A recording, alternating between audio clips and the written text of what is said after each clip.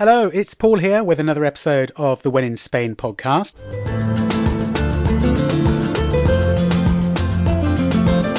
Thank you for joining me wherever you are around the world. I hope you had a fantastic Christmas, albeit in these strange COVID times. Anyway, coming up in the hour ahead, we're going to be talking all about that magical Spanish city, Seville. I did wonder when we would get to Seville, actually. For those of you who are new around here, I've made a few episodes with special guests about some of the main Spanish cities and a few Spanish regions and islands as well. But today, nos toca Sevilla. It's Seville's turn to make an appearance on the podcast. And helping me explore Seville, I've got a fantastic guest joining us, Aldara Arias Saavedra. Aldara is a native Sevillana, and she actually produces her own podcast called Slow Tasters. And, well, that's because she's a food guide, and her focus is on the positive impact of tourism.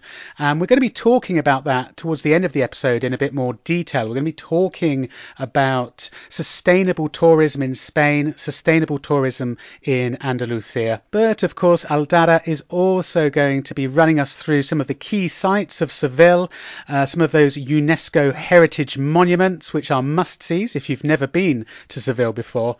She's also going to be taking us off the beaten path as well and giving us some of her recommendations for other lesser-known neighbourhoods to wander if you're on a visit to Seville. We're going to be talking about the history and the personality of the city. Of course, we're going to be talking about the city's festivals and fiestas. And one of my favourite subjects, of course, food and drink.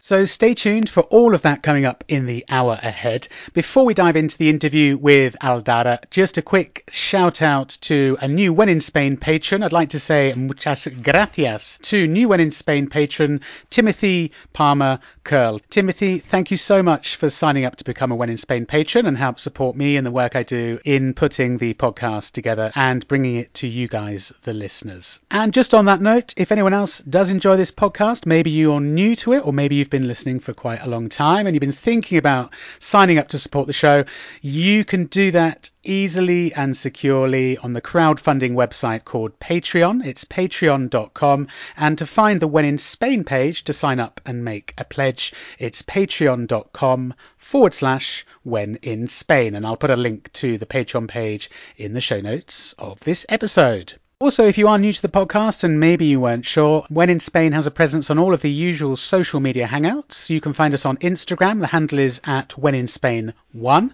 Check the Instagram account out for all of my photos from around Spain and Madrid, and indeed photos that relate to the different podcast episodes. We also have an active When in Spain Facebook page and group as well.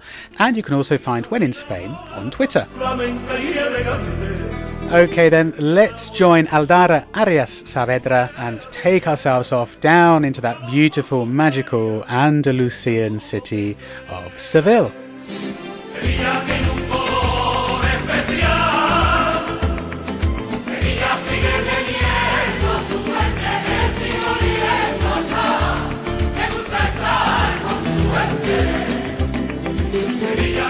Aldara, thank you so much for taking the time to join the When in Spain podcast. It's a pleasure to have you here. Well, thank you, Paul, for having me. Now, let's talk about you first of all. Aldara, tell us a bit about yourself, because you give tours. You also have a podcast called Slow Tasters. And am I right in saying you are a Sevillana? Are you from Seville originally? I am originally from Seville, although I've had this compliment many times that I don't look like one. I don't know. Is that a compliment? I think it's been because a bit of the sort of cosmopolitan, even if that sounds a little bit too much, maybe bad, life that I think I've had thanks to my mom being an English teacher. So we've always had foreigners at home. We've always been visiting them abroad, traveling. We also live together, just the two of us. So it was very easy for her to take me around, traveling around the world. So I think that's made me a little bit, out of the box here in Seville. It's like I'm not the traditional one at all. I see. I am 100% from here, and I've actually always lived here, apart from a couple of years abroad. But yeah. I was going to compliment you on your absolutely amazing English, but if your mum is an English teacher, I guess that explains it. And so you've worked giving tours in Seville and Andalusia. I've mainly worked in Seville, but I've been lucky enough to collaborate with different agencies that have designed different tours. Some of them obviously in the province of Seville, all around Andalusia, mostly west of Andalusia. Tell us about Slow Tasters, your podcast, which is really interesting. I discovered it recently. At the moment, I think you have 4 episodes. You're on a bit of a break from it, but you are going to continue in the future. Tell us what it's about. I think this is the need of my mixed education, so to say, and way of thinking, because I'm actually an unofficial guide. Now, it's like not really my field from the beginning, because I started studying in university philosophy. I have a degree in philosophy, and I did also interior design, which has apparently nothing in common, but it has actually helped me a lot, and then languages. So this way of seeing the tourism always a little bit from the outside has also helped me have this perspective where I think we can and we should rethink the way we travel. I've also had the experience myself as a guide of rushing with clients, having very tight schedules, seeing how they were tired, waking up earlier than they do at home sometimes, and crazy things that is like, what's wrong with us? What are we doing wrong? It's like, this shouldn't be like. So it's a way of making all us and myself, the first one when I write each episode, rethink about how we do this. So it's very important to really appreciate the time you take planning a trip, and then when you're there, I believe that's why the name is Slow and Tasters, that you really have to taste your travel, your trip slowly, and taking time. Quality, not quantity, right? I hear a lot of this from tourists visiting Spain. I think particularly from maybe North America, because it's such a long trip for them and they're only here for maybe a week or two. They try to fit so much in. It's like one day for Seville, one day for Granada, one day for Cordoba, one day for Madrid. And you just think, no. You just choose 1 or 2 places and enjoy it more. Yeah, and sometimes it's crazy because they spend maybe 5 days in Seville, but 4 of them are doing day trips, which they have to spend maybe 2 hours or 3 or 4 hours if they go all the way to Ronda in Malaga on a car. Yeah. And it's like, really? That's what you want to do? So my idea also is that not only the podcast, obviously, but my future brand, company or agency, I don't know what we could call it, but I would love to design these itineraries that just like make sense, like, well, what do you really want to see? Well, let's make it all in one road trip, so to say. So you really see one thing after the other, and you can relax every evening. You can enjoy the sunset wherever you're staying, and not rushing that much. We're going to talk about that in more detail a bit later in the podcast episode, Aldara, about slow travel and about sustainable travel as well, and your kind of philosophy behind it. But before we get into that, this episode, I guess, is maybe for somebody who's never been to Seville before. Let's talk a bit about the city first of all, then. I mean, I've been about 4 or 5 times to Seville, and it is absolutely wonderful, of course. And I love the little expression, what is it? Quien no ha visto Sevilla no ha visto maravilla, or something like this. Bit of a cliche. Well, we have another cliche. Is this cuando la lluvia en Sevilla es una maravilla? It actually is a very bad translation of the English version of My Fair Lady. That was completely different. It's like the rain in Spain is mainly in the plain. Yes. And it didn't make sense. So every time we have a sort of rainy day or cloudy, there are clients that say that. It's like, well, yeah, but it's not really that wonderful when it rains in Seville. Everybody wants shining sun. That's how I imagine Seville always, is very hot and sunny. Just tell us a little bit of the history behind Sevilla. I would really focus on the personality that the city of Seville has developed through the centuries. And I think it comes first, obviously, because of its location. So it has a privileged geographical location with a navigable river.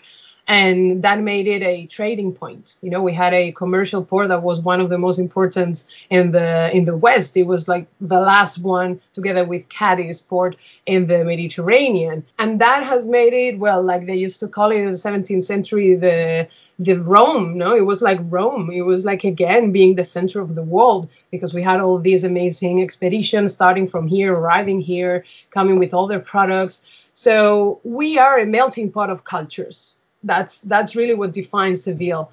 The important thing when a traveler comes here is that they open their eyes to that differences. Because if you only see the surface, you can have this cliche image of like 1, 2, 3 typical points or typical aspects of the city and the culture that are just the surface, I think. So if you have this slowly trip and you can take time talking to people, you'll discover that, well, there are people from all around the world. They have been. So you can see also in architecture, in art, in the same urbanism of the city, how it has been expanded, and they've always needed like new walls and and new areas. And at the same time, that what we have just said about the weather and that it's always sunny, well, this is a terrible place to live, actually. I mean, if you think about it, the first ones that arrived here were like, no way, we're staying here in the summer. But they had to stay because it was so great to be next to the river. And well, we have an example just out of the city that is Italica. That was a Roman city, apart from Hispalis, that was the Roman capital, so to say, that where we are now, where Seville is now located. But Italica was like the city for retired soldiers and people from the military, because it is a bit on a hill, so it's cooler. It's obviously not not bad to live there. It's much better than being in the area where we live in Seville now. I think Seville is one of the hottest, if not the hottest cities in Western Europe. Obviously in the summer it gets unbelievably hot. Probably not the best time to come and visit Seville in the middle of summer, because you will melt. I think people should plan their trips with that, because expectations are one thing that we have to manage with ourselves and as a guide with the clients as well.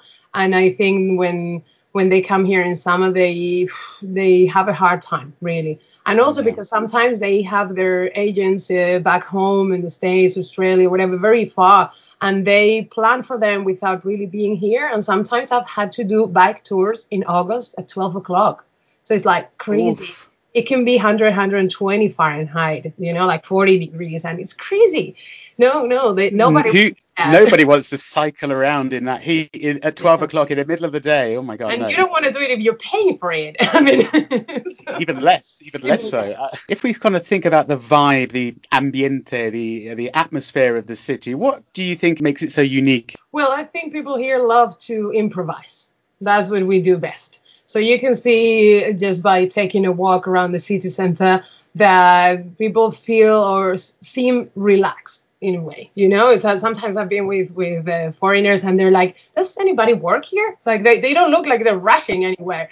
It's like, well, they're probably coming from work, going to a meeting. But if they have 10 free minutes, they're going to stop in a bar and have a beer. Because that's how we live, that's how we breathe in between responsibilities. So I think this improvisation could be the key. And it's also surprising how green it is, Seville, in terms of parks and trees and the riverside. So you'll see many people also exercising, jogging. Well, nowadays with this whole situation we're living, everything feels very different, obviously, because at night, for example, Seville used to be vibrating and people were in bars till 2 or 3 a.m. till they closed them. But now you don't see that, but you see that people is, well, being very responsible with what they do, being careful, but at the same time missing that so much, because we're very sociable. We need people. We need being together and out in the street. That also has a historical and socio-economical reason, but we hardly ever invite our friends to our homes. That's true. We don't invite them over because we don't have proper living rooms. We don't have really big spaces. Many people here live more in the streets, and they spend more money maybe on what they spend in the bars and what they spend on their clothes and what they're wearing, because it's the image you give to most of the people. I have friends I've never been to their houses. Yeah, I find that incredible. I live in Madrid, and I find that to be the case as well here. It's not so common to be invited to somebody's house for a lunch or a dinner or a meal or to have some drinks. It's always out in the street or in a bar. You mentioned that people like spending money on clothes. I've heard people say that Sevillanos, or even in Andalusia more in general, that people, when they go out, they really like to dress up very smartly, whereas maybe in other parts of Spain, Madrid certainly, and in the north, people will just go out in a jeans and a t-shirt and they don't really care so much. It's funny because my mother is not from Seville. She's from Salamanca, so nearby Madrid in Castilla. And when she first moved here, almost 40 years ago, she was surprised by how everybody was so dressed up. So this is exactly the case we're mentioning. And it is like that. I've thought about it many times, and obviously it's changing with younger generations. I think we're maybe not that concerned, and we prefer spending money in, traveling or any other things. But many people here feel that they have to show off a little bit, because since, first of all, people is not going to their houses, maybe because they really are, just very nice but humble houses, or smaller, or they have children and they don't have space for a proper dinner or a proper space to welcome guests, and we're also a very Baroque society, so the Baroque period has made its point here, and people love to be beautiful, to make the whole city a stage. And you can see that in Easter time. That is the top, that is the peak of Baroque, and the performance that it takes place on the streets. It's also made by the people that goes to see the processions, because they are part of it, and they have to be. I'm amazed at how people can spend 5, 6, 10 hours on high heels walking around the cobblestone streets. And it's just because, it's part of it. It's like, well, you have to suffer a little bit, but because you're part of this performance. You look spectacular, even though your feet will be in agony. Yeah, Semana Santa. I went to Semana Santa in Seville a couple of years ago, and what a spectacle. It's absolutely amazing. All the processions and the amount of people. And a lot of these processions, if I remember, happen really late, midnight or 1 a.m. And the city is just packed with people, but it's an amazing atmosphere.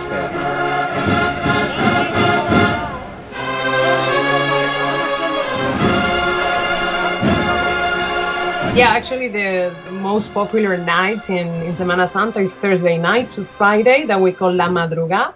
And that's a night where, apart from the processions that take place on Thursday during the day and on Friday during the day, all night long, Thursday to Friday, we have processions also, and they're some of the most popular ones as well.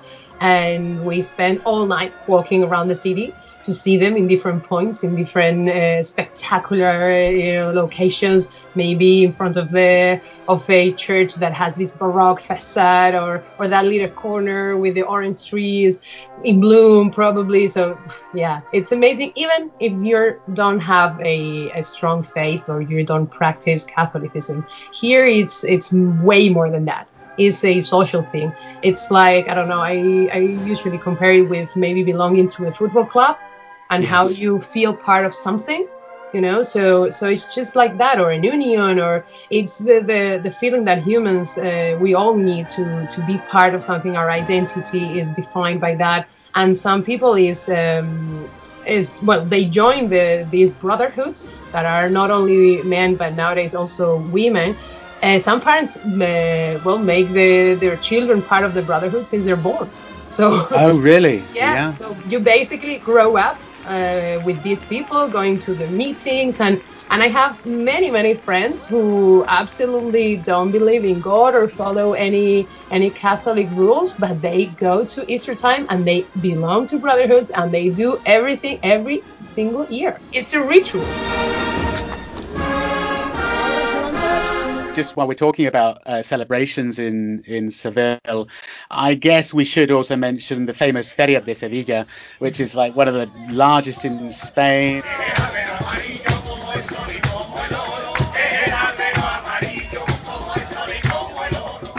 give us a flavour of that? Some people say that it's more difficult to go into the tents, into the casetas. You have to know a family to be invited into these casetas where all of the action is, all of the dancing and the drinking and the music. Exactly. Yeah. Actually, this is one of the moments where I feel that I'm more a foreigner than a local, even though I was born here. Because of this, that my mom is not from here, so she doesn't have a caseta. She doesn't belong to one. We have never have one of our own, or you never have one of your own, but you always share it with more people. But we've never had one where we could invite people, so you feel kind of weird because and bad because everybody invites you to their casetas, and that's basically a tent where they have a bar, a kitchen, and many tables and chairs that can be moved around the place. So if there is a big group, you put them all together, if you go with your friends, and then usually after lunch, after dinner, you take all those chairs and tables away, and you just open the space to dance. So there's sometimes a stage, and the different people that own the caseta or rule the club, the little club that each tent actually is in its own, they hire sometimes music groups. So you have this animation going on. Basically it's that. But the traditional thing is also to go from one to another one. So you spend all day just finding and losing friends around the place. And phones are completely useless. It's like terrible. You never listen to a call. Nowadays that we have WhatsApp is a bit better, but by the time you've seen the WhatsApp from someone, they are on the other side of the area. This area where the feria takes place, it's across the river nowadays. It changed its location because of the need of more space for more tents, because everybody wants to have one and the waiting list is very long. So they just built this temporary city, so to say, for a week. And it's very, very funny because all streets in this area have names of bullfighters. Didn't know that. Yeah, so if you want to go somewhere, they'll probably tell you, I am in Juan Belmonte, that is one of the most famous bullfighters, number 12. And you have to find that. Yeah, it's complicated. I usually don't recommend people from abroad to come to the feria without knowing someone from here, unless they're okay with just going for a walk. Some people, for example, people who love photography, they have a great time because you can just go around with your camera. Everybody's fine with you taking pictures of them, and you can see many different dresses, because what we have here, this is our sort of a folk tradition, but because it's not exactly flamenco, that could be a whole different podcast, like a whole program about it. But it's popular, it's from the people. So we don't have one particular dress like in other regions of Spain where all women, all men dress more or less the same way. But the flamenca dress, the Sevillana dress, the gitana dress that we call it too, is always different. Everybody has a different one, and every day you can wear a different one. So every year you buy a new one or 5 new ones, depending on how big is your budget. Yes, but it's another show. You see, you go there and there are horses also wearing magnificent, beautiful decorations in their hair and everything. And you have the horse carriages, and you have men are kind of boring in the feria, I have to say. Men are very really why? Because the only traditional dress we could costume, so to say, we have for feria is the one that they use when they ride a horse. But if you don't have a horse, it doesn't make sense that you're wearing these clothes. So they just wear a suit. Just wear a suit. So the guys on the horse, the kind of grey or black suit with the waistcoat and the hat, the sombrero. Yeah. I still have my grandmother's who she lived in Seville, so this is like kind of crazy. My mom's mother did live in Seville, and she was on the front page of this newspaper ABC, this famous newspaper, wearing this kind of costume, riding a horse on the feria. So you obviously have that saved and in a frame on the wall, like. Yeah, and what we have is the costume. I still have my grandma's horse riding costume, but it's so tiny. She was so tiny. We can't use it nowadays.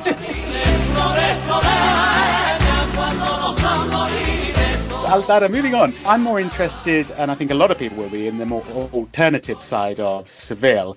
For anybody who's never been to the city before and is possibly planning a trip when they can in the future, can we just list a couple of key places which are must-see sites in Seville for you? If you were showing someone your city for the first time, what are we going to have a look at? Of course, slowly, not rushing around the city like crazy.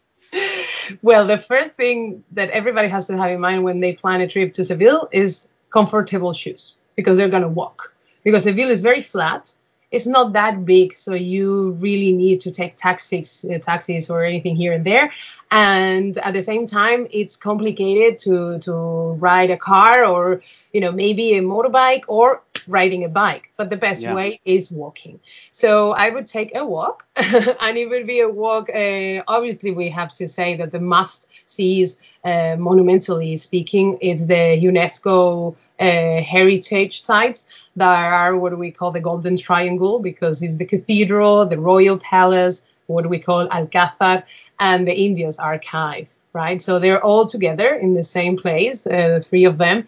And if you don't have time, you can at least walk around the buildings, because even from the outside, they're amazing. But especially the royal palace is very different when you go inside, because of the Moorish architecture that wasn't really about showing off, but quite the opposite. So this is something that is also linked with religion. So what we see from the outside is just a wall, but once you're inside, you're amazed by the gardens, the palaces, the different areas, the patios, the courtyards. So you really have to go inside. You have to go inside, I agree, because it's tempting to look at the wall and think, okay, I don't know what's inside. Yeah. Also, I have to pay to go in. Maybe I won't. You have to go inside. It's like you said, a completely different world behind those walls. Yeah, you've got to do that. And the cathedral is part of the cathedral is the famous Giralda Tower. Yes, because the cathedral, it has a mix between the old Moorish mosque, that from where the Giralda was the minaret, and nowadays it's the bell tower of the cathedral. But the only part, apart from the tower, that is remaining from the mosque is the courtyard, where we have a lot of orange trees, because it was the entrance to the mosque, where in the Moorish, in Islam, in the Moorish religion, when you go inside and before you pray, you have to wash your hands, wash your feet, take off your shoes and everything, and also relax and get into the spiritual mode, so to say. That was done in the courtyard. And nowadays it's funny, but that's the exit of the tourist visit. Because is it really? Yeah, because the relaxation is needed afterwards. Visiting the cathedral. It's like, take our time here. But that used to be also a public square from the city. And if we mention it later, that's another thing that the tourism has done to our city. I remember living really nearby when I was little and going there just to play, So I have some pictures probably taken by some Chinese or Japanese tourists back then, just playing around the orange trees and shaking them so the azahar, the white flowers from the orange trees, would fall down, because that was great. And they were all taking pictures, I remember. So it's like that, but the cathedral is really worth it. It's our most important museum, I would say. So it's a fine arts museum in itself. So for anyone who appreciates art, they definitely have to go, and if possible, go with a guide, because otherwise it's a building that is not so easy to understand. You could just visit it on your own, go out and say, well, a big Gothic cathedral, and it's a pity, because there's so many details and interesting parts of Seville's history that have changed that building and are still represented there. So you can talk about it if you have a guide. Yeah, one of my favorite things to do in Seville is just to walk along the side of the Guadalquivir River, looking across to Triana. You have the Torre de Oro, the little Tower of Gold, which I think is when they brought the gold from South America. Is that where they kept the gold, inside that tower? Am I right? Oh, thank you for asking me that, because no, it's not. That's true. Okay. No. The name of the Golden Tower is because it was covered with a mix of plaster and sand that made it look shining gold when the sun hits it. See. Oh, I'm glad. Thank you for sharing that, because I've heard various stories and people say, no, when the boats came up the river coming back from South America full with gold. Yeah, They used to keep the gold inside that little tower to keep it safe, but that's a myth. That's not a very safe place to keep the gold because it was right on the riverside. Right, it's true. It doesn't really make sense if you No. think about We it. always have to take these sentences and these ideas. It's like, is that a legend? Let's see if that makes sense, So even for me as a guide, sometimes I've been saying the same thing for, several tours, and then I stop and say, is this really true? Or we're just saying it over and over again, So you have to go and go depth and usually books, because internet is not enough for some things, and you find the right answers. Yeah. But it's true that the power of gold is the walking around it and along the riverside. It's interesting to go back in time and imagine how it is when that was a commercial port, all crowded with boats, with huge galleons that, they came from America and from what we used to call the Indias. That's why Seville was the port of the Indias. And that's why we have an Indias archive. That's the third UNESCO Heritage Building, where they still keep all the documents belonging to this trading activity. They even have documents signed by Columbus and all these important expeditions that started or took place around Seville, because Seville was for a while the center of all this commercial activity. And there's also the famous and huge, a bit more modern, what was it, constructed in 1929, I think, for a world exhibition. Exactly. It was for what we call the Ibero-American exhibition. So it was one of these world's fairs that took place around the world, usually to show the new technology you had, like the one in Paris or in London. So it was like, oh, look at that. We've just invented this, like now these mobile fairs and all these things. But Seville was really, really stuck back in time. So after we stopped being the center of this commercial activity, the city went down really, really low. So at the beginning of the 20th century, we were not ahead of time to have such a World's Fair. So what we did was focusing on our culture, on our heritage, right? On these different influences that along the history we've had in the city.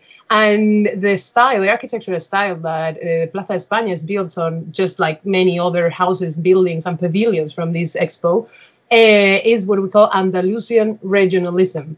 That was created by an architect, that was Aníbal González, and he did this mix of three different styles, so mainly Renaissance, Baroque, and especially what really gets your eye when you're seeing this, that is the Moorish influence. But not just the Moorish from when this was an Islamic city, but also what happened from the 13th century on, that it was what we call Mudéjar.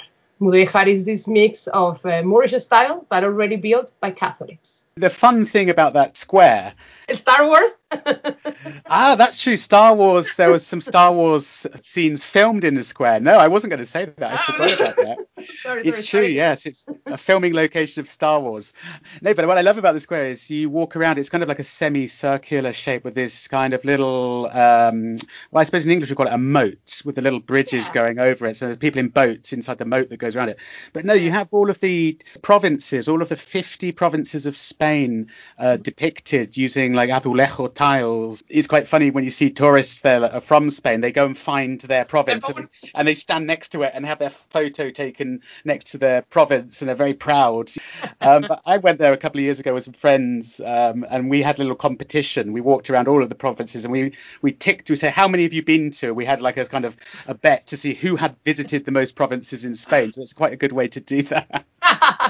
That's great, because I think this building was so smartly planned that it still nowadays works as a tourism office, so to say. It's like a tourist office, It was actually planned sort of like that. First of all, the semicircular shape and the fact that it's oriented and facing towards the river area is because it wants to represent, just like the Vatican City that has also this circular shape, the square in St. Peter's.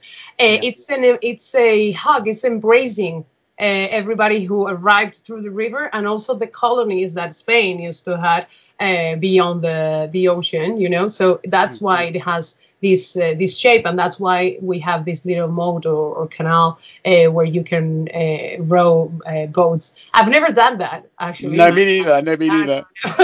and it's kind of way weird because you can't go all the way around. You have to go back and forth because it's not completely connected. Exactly, it's just a semicircular canal. It's kind of strange, but it's very pretty. It's very beautiful, and it's very impressive. I mean, it's huge. Yes. The first time you see it, and you kind of walk around that corner into the square, and you're like, wow, it blows you away. Yes, and to think that all that, the whole materials and of course all the tiles that you were saying that are representing different images and important moments of the history of the different provinces of Spain, everything was produced in Seville.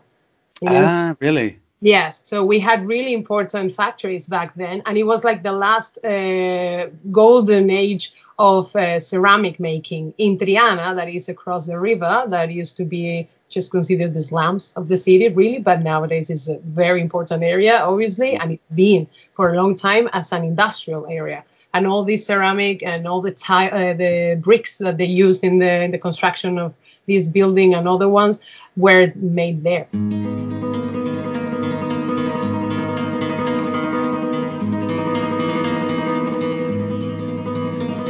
We're talking Seville with Aldara Arias Saavedra. Coming up, we get off the beaten track with some alternative Seville locations. We'll be exploring food and drink, of course, and Aldara shares her passion for sustainable tourism and talks about how we can reduce our impact on the places that we visit. You're listening to When in Spain.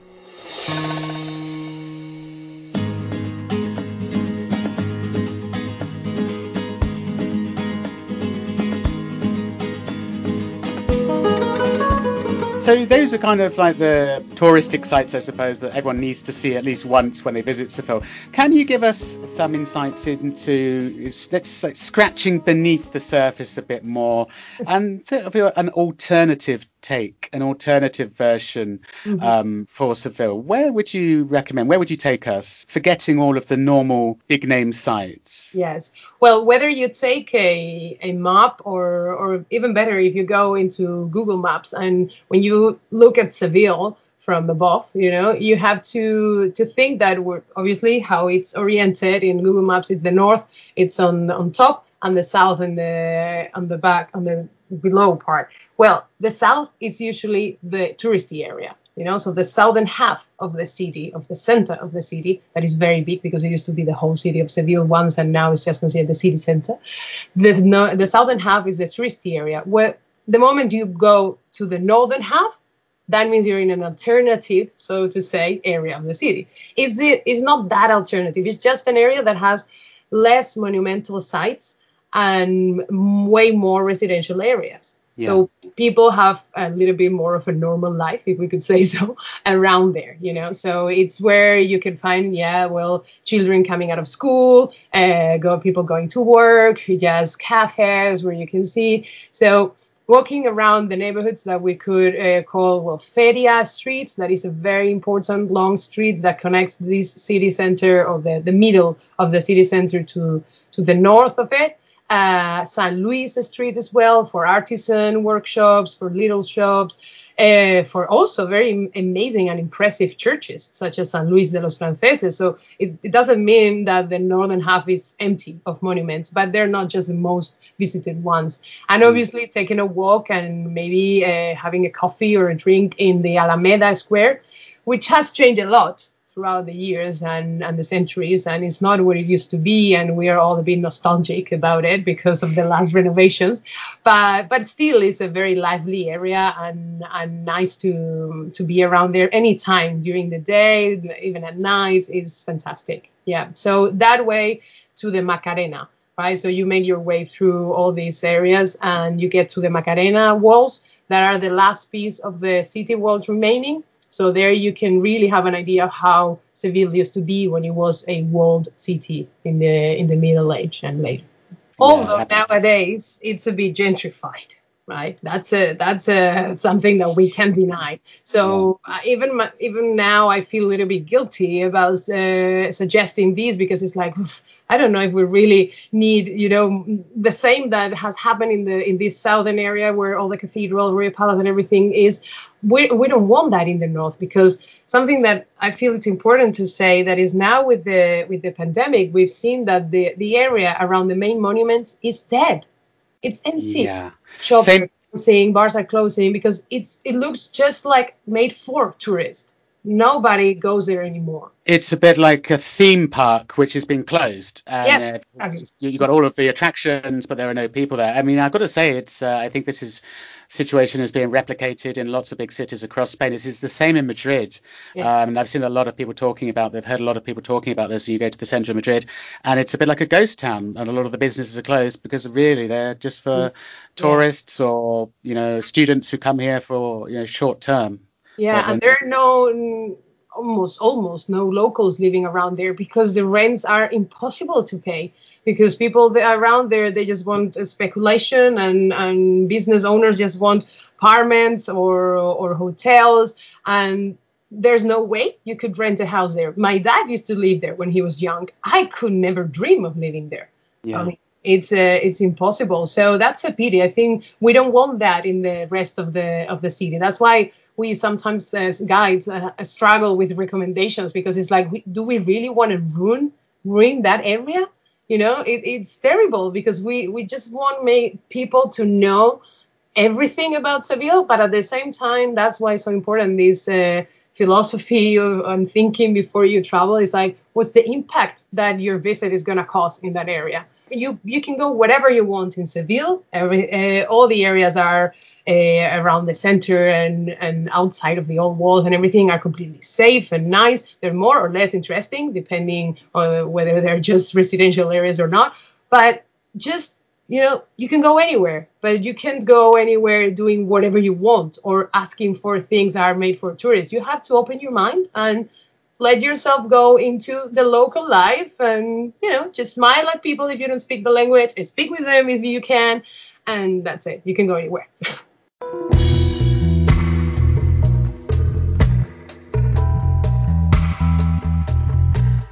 I want to talk in a minute about sustainable tourism and your kind of philosophy behind it, this travel slow as well. Just before we talk about that, though, one thing I always enjoy talking about a lot is food and drink. For anyone coming to Seville, a couple of recommendations for like something that's very traditional from Seville to eat or drink, and maybe where they could find these delicious things. I would say that food and drink is very important in Seville. I've worked as a food tour guide for the last 5 years, so it's been like my thing to take people out to drink and to eat and have fun, because that's always a fantastic time. I realized that it was much better to talk to them and tell them about the history of Seville around a table full of little tapas and wine. So it's been working great. And I think we have to. One thing that I've found a lot with clients is that they want to have the traditional, but they don't want to do it the traditional way, because what we do is not that comfortable. The traditional way of doing tapas is standing most of the time. So you get into a bar, or what we call a taberna, that could be similar to a tavern, and you ask for your wine, and luckily enough, you can put your elbow on the bar. That's it. So that from Madrid probably is the same. Absolutely, yeah. Those are the most amazing places and the most traditional ones, where you can find maybe just 5-6 things to eat, but they're made there. They're really home cooking. So I would say they go to these kind of taverns. And obviously we also have a really nice, more contemporary restaurants. So there's time for everything. You can just have a drink or 2 drinks in bars like these while you're visiting other monuments, and then make a reservation for a nice restaurant at night. So we have a really nice food scene. I think it's changing and it's bettering a lot in these last years. One place I really, really love that I would always take anyone who comes, but it's not easy again, because there have some tables, but they're tight and the place is crowded with a lot of things hanging everywhere, because we have to think that these bars used to be grocery stores. That's one of the possible origins of the tapa. You know that. Yeah. Yeah, they were only serving what they were selling What they there. were It selling was in the shop. sample, yeah. Nowadays they also have kitchens and they cook warm food, but Yeah. not all of them used to do that before because they were not allowed. So So one where would you suggest? it's Abacería San Lorenzo. I really Uh-huh. like that place. It's in San Lorenzo area.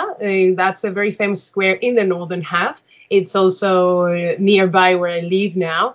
But they have really good food, really good products, amazing wines. And you can find there a mix of people because obviously foreigners find everything like they should, right? Travelers that just dig and dig in the internet and go here and there and look at the guides and everything. So you can find some foreigners that are like, where am I? What's going on here? you know, but also a lot of locals from different social groups, so to say. You know, you can find really these men from businesses that just came out of their offices, all wearing their suits, but finally having this relaxed time with their friends or colleagues. You can find a family celebrating. You can find some friends that just popped in and are having a drink, improvising. So it's small, but it's very authentic, I would say, yeah. Yeah, it sounds great. And I love those kind of places. Yeah. The lively, crowded, lots of noise and lots of people. And they Fantastic. also take it very seriously to change the decoration every season. So if you can, you should ask them like, what is it they're representing? Because maybe it's a Saint's Day that they're putting an altar dedicated to. Obviously, in Easter, they do an amazing show there. They decorate the whole house, but also during the feria and then Christmas. And so it's really cool to go there several times and see what's changing. And also because they use seasonal products, so not the whole menu is fixed, so they change many things. And sometimes if you ask for a reservation or you can sit on a table, you're sitting in the kitchen, literally, and you're seeing the people Amazing. around you. Next to you. Yeah. So you're seeing what you're going to eat while they prepare it. Amazing. And what would you order? What would be a recommendation for something to try in Seville? Well, we have to take into consideration that we eat a lot of pork because since the Inquisition was set in Seville first, this is a theory. That's obviously people can think differently, but we believe that that's why we eat so much pork, because the Inquisition wanted to know exactly who was a Jew or Moorish or Muslim and who was Catholic. Wow. So they would make like public slaughtering of the pork, and they would make pork festivals and things like that to make you eat pork in public to prove that you were a good Catholic. Qué fuerte, ¿no? Yeah. Wow. So I didn't know that. it's a little bit, not really obvious, so to say, because it happened really centuries ago. But if you look closely, you will see that the only products that are maybe hanging on the walls of a restaurant or a bar or a shop are hams, sausages, chorizo, all these things that come from pork, right? And if you look at a menu in a bar, you hardly ever find chicken, beef, I don't know, lamb, So it's true that we don't have a lot of cattle in the south, so it makes sense that we don't have much beef in our menus, but not anymore. I mean, obviously there are amazing places that have beef because they import it or even from around here. But pork is the main thing. So I would say it's difficult for vegetarians to come to Seville, to eat in Seville. Not impossible, not at all, because I've even guided some vegan people around and we have options. But sometimes in the more traditional places, it can be a bit boring because the only vegetarian options could be a potato omelette or a salad. And if you're lucky enough that they don't put any tuna or anything in it, so, that's a little bit like in the rest of Spain, maybe. But mainly pork, and I would always recommend to go for a bringa or a different montadito. That is this little sandwich, like a little toasted piece of bread that have 1,000 different fillings. And one of the most traditional ones is bringa, that is all these nicely cooked meats that you put in a soup, in a cocido or puchero, like we call it also down here. And once they've been, they're cooked for hours and hours, you take them out of the soup, and since they're maybe a piece of lard, a piece of chicken, a piece of ham, you cut them in little pieces and make it like a little pate or spread, so to say, and put it on bread. that one, when it's warm, just toast it, even maybe in front of you. That's Wow. it. That sounds delicious. With a glass of sherry, please.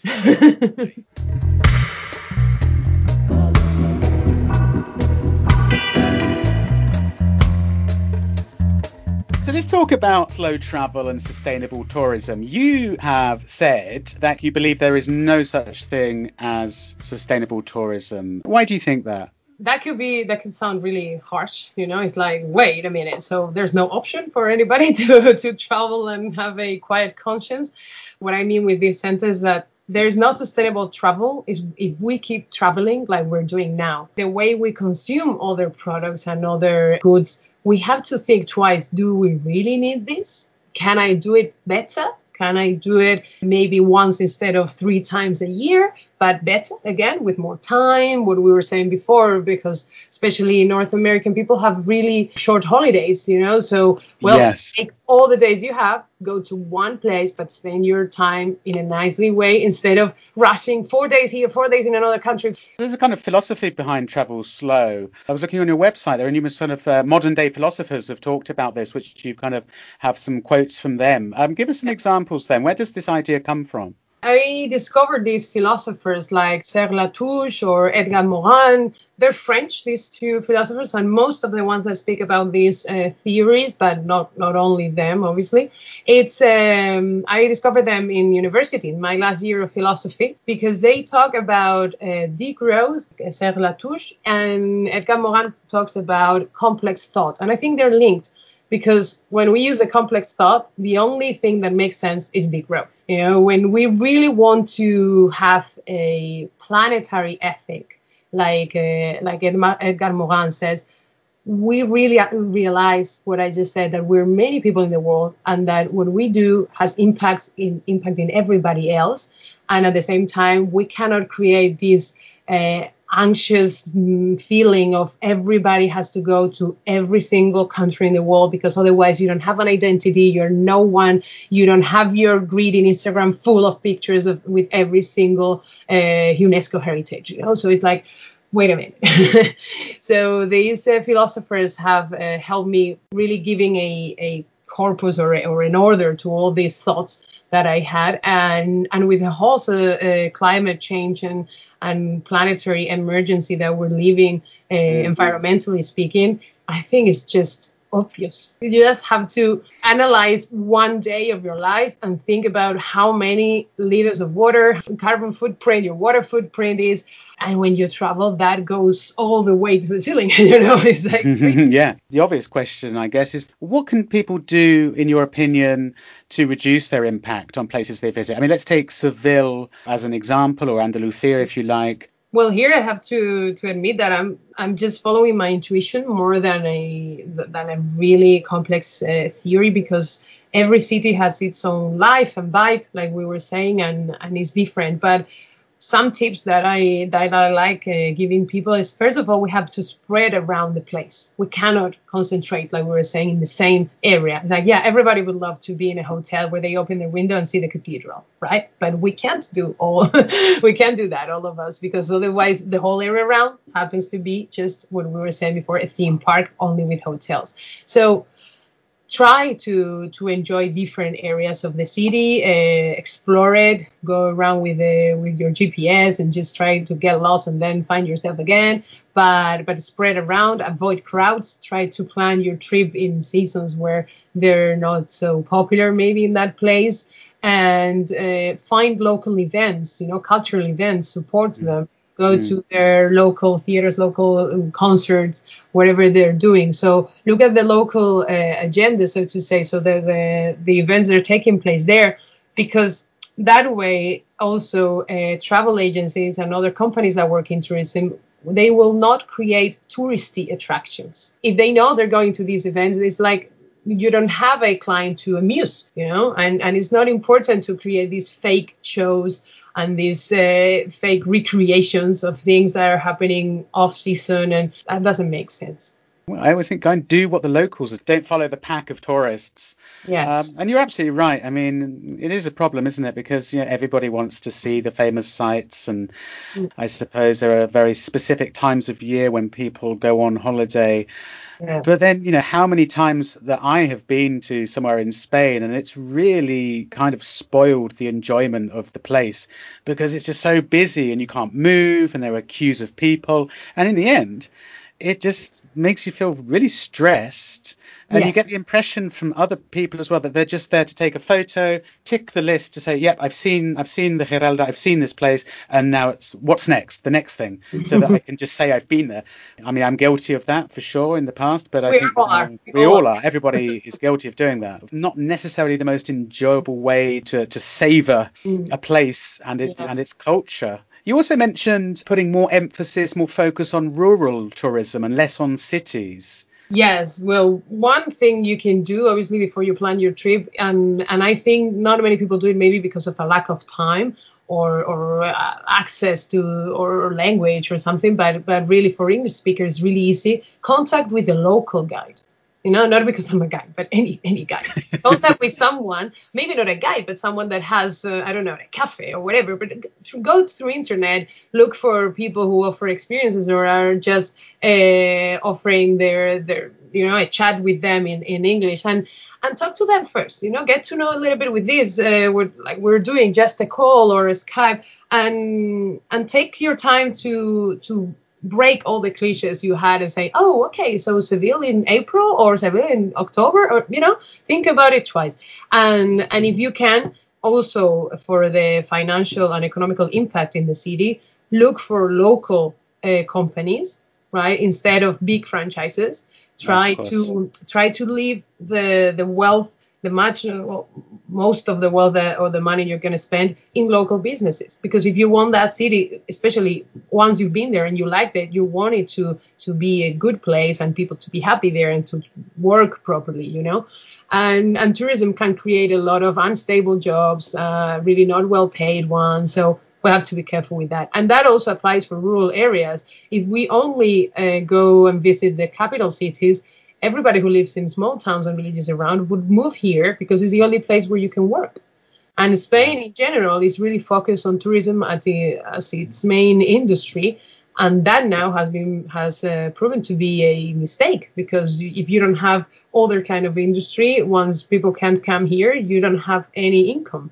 So if we go to rural areas, if we support, for example, food producers, the ones that make the cheese, the wine, the meat, anything like that, if we go there and visit them, we will both learn about the products and the process, be much more aware when we're eating, really go for more quality, maybe not more expensive, but really know what to look for when we go and do our shopping back home.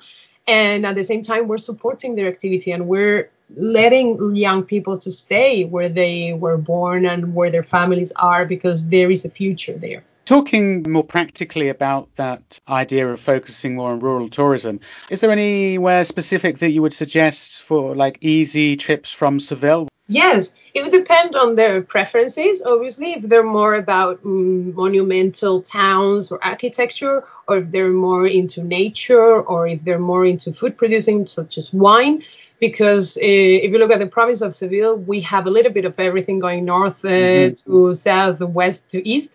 But the north, I would say, is a really beautiful and different area. So the moment you drive like half an hour outside of Seville going north, the whole landscape changes. It gets much more greener. We have a lot of oak trees. We have hills. You can find some of these amazing Iberian peaks around. So Yeah. it's really beautiful to spend some time in these towns like Cazalla, Constantina. So these places that have been in other centuries very famous because they were popular for travelers when we used to travel slowly and we had to maybe go even by horse carriage, and they had to stop in all these towns. So you can find really beautiful buildings, churches, landscapes around there. Then if you go, for example, from Seville to Cordoba, you will go through some of also very important towns. We have to think that when Seville was the capital, when Cordoba was the capital in Al-Andalus, when Granada was the capital, all the towns in between were really wealthy because the whole trading activity, the commercial activity. So it's really, really worth it to go and see how they are now, because some of them are really beautiful, big towns. They're not just like tiny villages, which we also have, but very interesting historically speaking. We could have a better train connection. That's true. We don't have enough, I think, for a sustainable travel. What you really need is a good railway network. And Seville has, Spain has dismantled it in the last decade. So we lack of connection maybe between some of these towns, but some of them do have it. And for example, you could go to Cordoba and take the fast train, the same one that takes you to Madrid, or take a normal one and stop by in all these towns, The slow train is more interesting. You get to see these little places, even if you don't get off the train, you just stop at the local train station of a small town or a little village or something. It's just a different experience to like rushing past everything. I mean, don't get me wrong, the AVE is incredible and it's a great service. It's very functional, and it's great to have that service, because the AVE is substituting people or giving people the option to substitute the plane for a train, which is already sustainable. So it's great. But I think it should maybe be mostly used for business, for work trips, and for when you have, when you're rushing for any personal thing. But when you're traveling, there's no need. I mean, I went once to Barcelona with the slow train. It took me 11 hours. And it's one of the best experiences I've had traveling in Spain.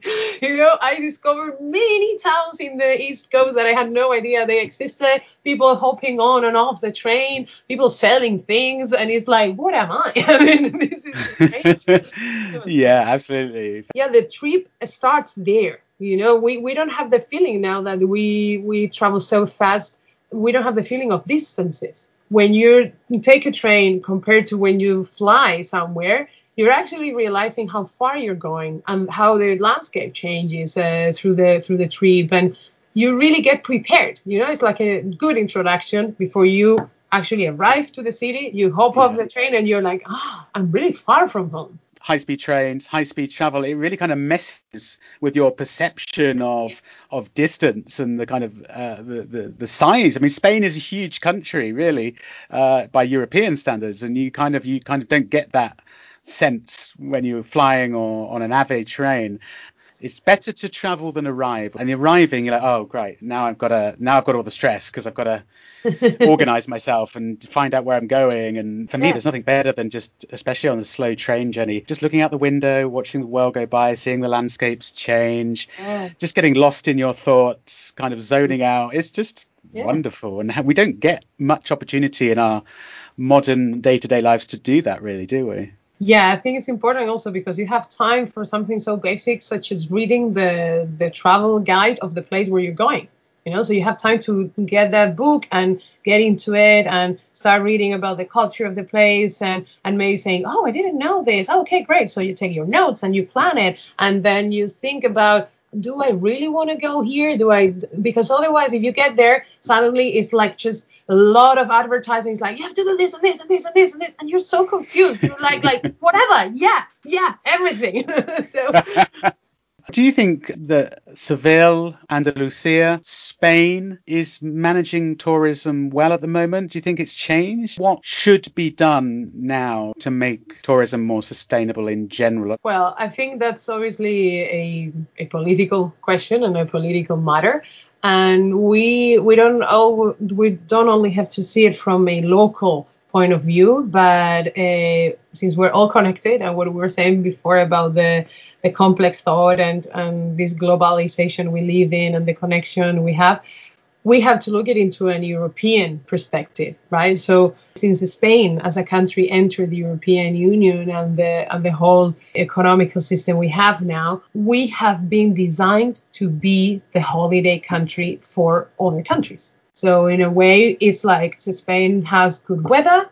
It has nice long beaches. It has amazing monuments because of its culture and everything. I don't say that's wrong. I mean, that's amazing. But why don't we have any other industries? We used to have amazing glass, fabric, steel, all kinds of industry in Spain, but they have been slowly dismantled. So it's not really about changing tourism that much, but about focusing on other things as well.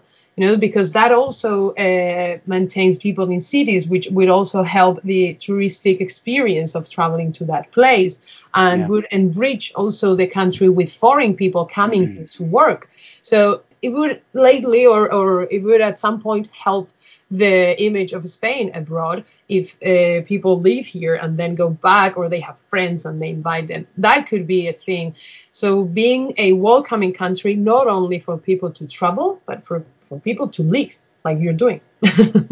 Diversification of the economy. Yeah, I've talked about this a lot recently, actually, with various guests in the podcast. It's a really interesting subject, and it will be interesting now, especially since COVID, whether this is going to be an opportunity for Spain or the government to kind of reassess the future of the economy and to reassess the importance of tourism compared with other opportunities as well. It has to be decided and discussed in a European level, because otherwise locally you have to either be like a very brave administration and go against the current, against all market desires, or you lost the battle, because we can see now in Seville that we have this theme park that we're saying in the city center in the area of Santa Cruz, the old Jewish quarter and everything, but they're still building hotels. There are no tourists right now. It's empty, but there are at least five stars hotels being built at the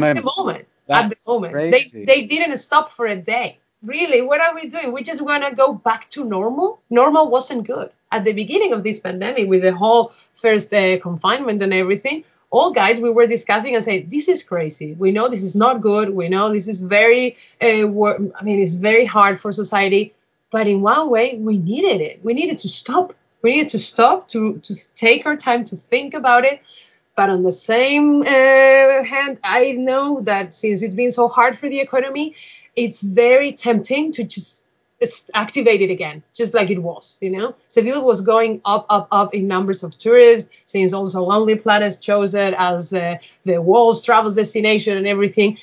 Those things are good in a way, but if you don't manage them in a proper way and taking care of citizens first, and if you put tourists first, you lose the reality and the community. You have to take care of community first. If people would like to find out more about you, get in touch with you, find your podcast, or if in the future, when it's possible, they would like to have a tour with you, even better. I would love to have a tour with you. Next time I'm in Seville, I'm giving you a call. But how can they get in touch with you? Since these times are a bit crazy, I don't know exactly where am I going to be in the next months, where I'm going to do, when is this going to end. But definitely they can connect with me through my website. That is a very basic contact page and 2 or 3 informations, but is aldaraas.com.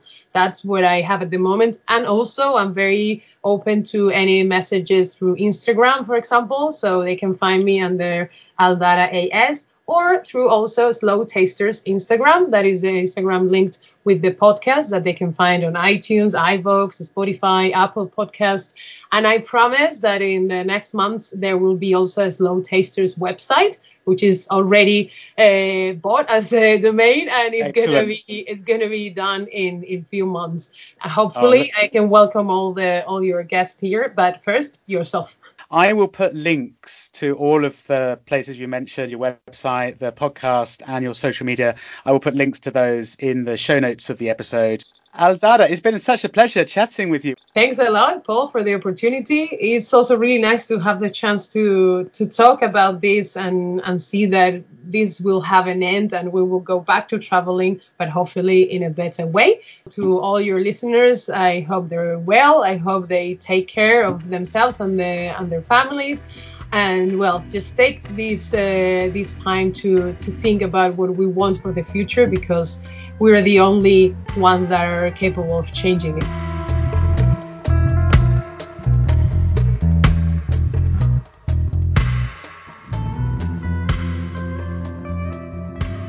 Okay, so that was Seville and Aldara. Big thank you to you, Aldara. And if you'd like to find out more about her, you can find her website, which is aldaraas.com. It's ALDARAAS.com. You can also find her on Instagram, and her handle is @AldaraAS. It's Aldraas. And you can also find her podcast, which is called Slow Tasters Podcast, on all of the usual podcast platforms. Wherever you listen to this podcast, you can find Aldara's podcast, Slow Tasters, right there as well. I'll also put links in the show notes of this episode to all of Aldara's social media, and I'll also drop in the show notes links to the various places that we talked about in this episode. So that will do it for this week. Thank you for joining me, as always. I guess we're coming up to New Year now, so, I'll wish you an early Feliz Año Nuevo. Happy New Year. Let's hope that 2021 is somewhat better than 2020 has been for us, and that we can maybe do a bit more traveling than we could this year. And I really hope that many of you guys, the listeners who had plans to come and visit Spain in 2020, well, I really hope that you get the opportunity to do that in 2021. Don't forget, if you do enjoy the podcast, please do consider supporting the show. You can do that at patreon.com/When in Spain. And well, I'll be back in the new year, of course, with plenty of brand new episodes of the When in Spain podcast, many of them already in the final stages of editing, and plenty of new interviewees lined up as well for 2021. So stay tuned, have a happy new year, stay well and stay safe wherever you listen from. And until the next episode, I shall bid you hasta luego.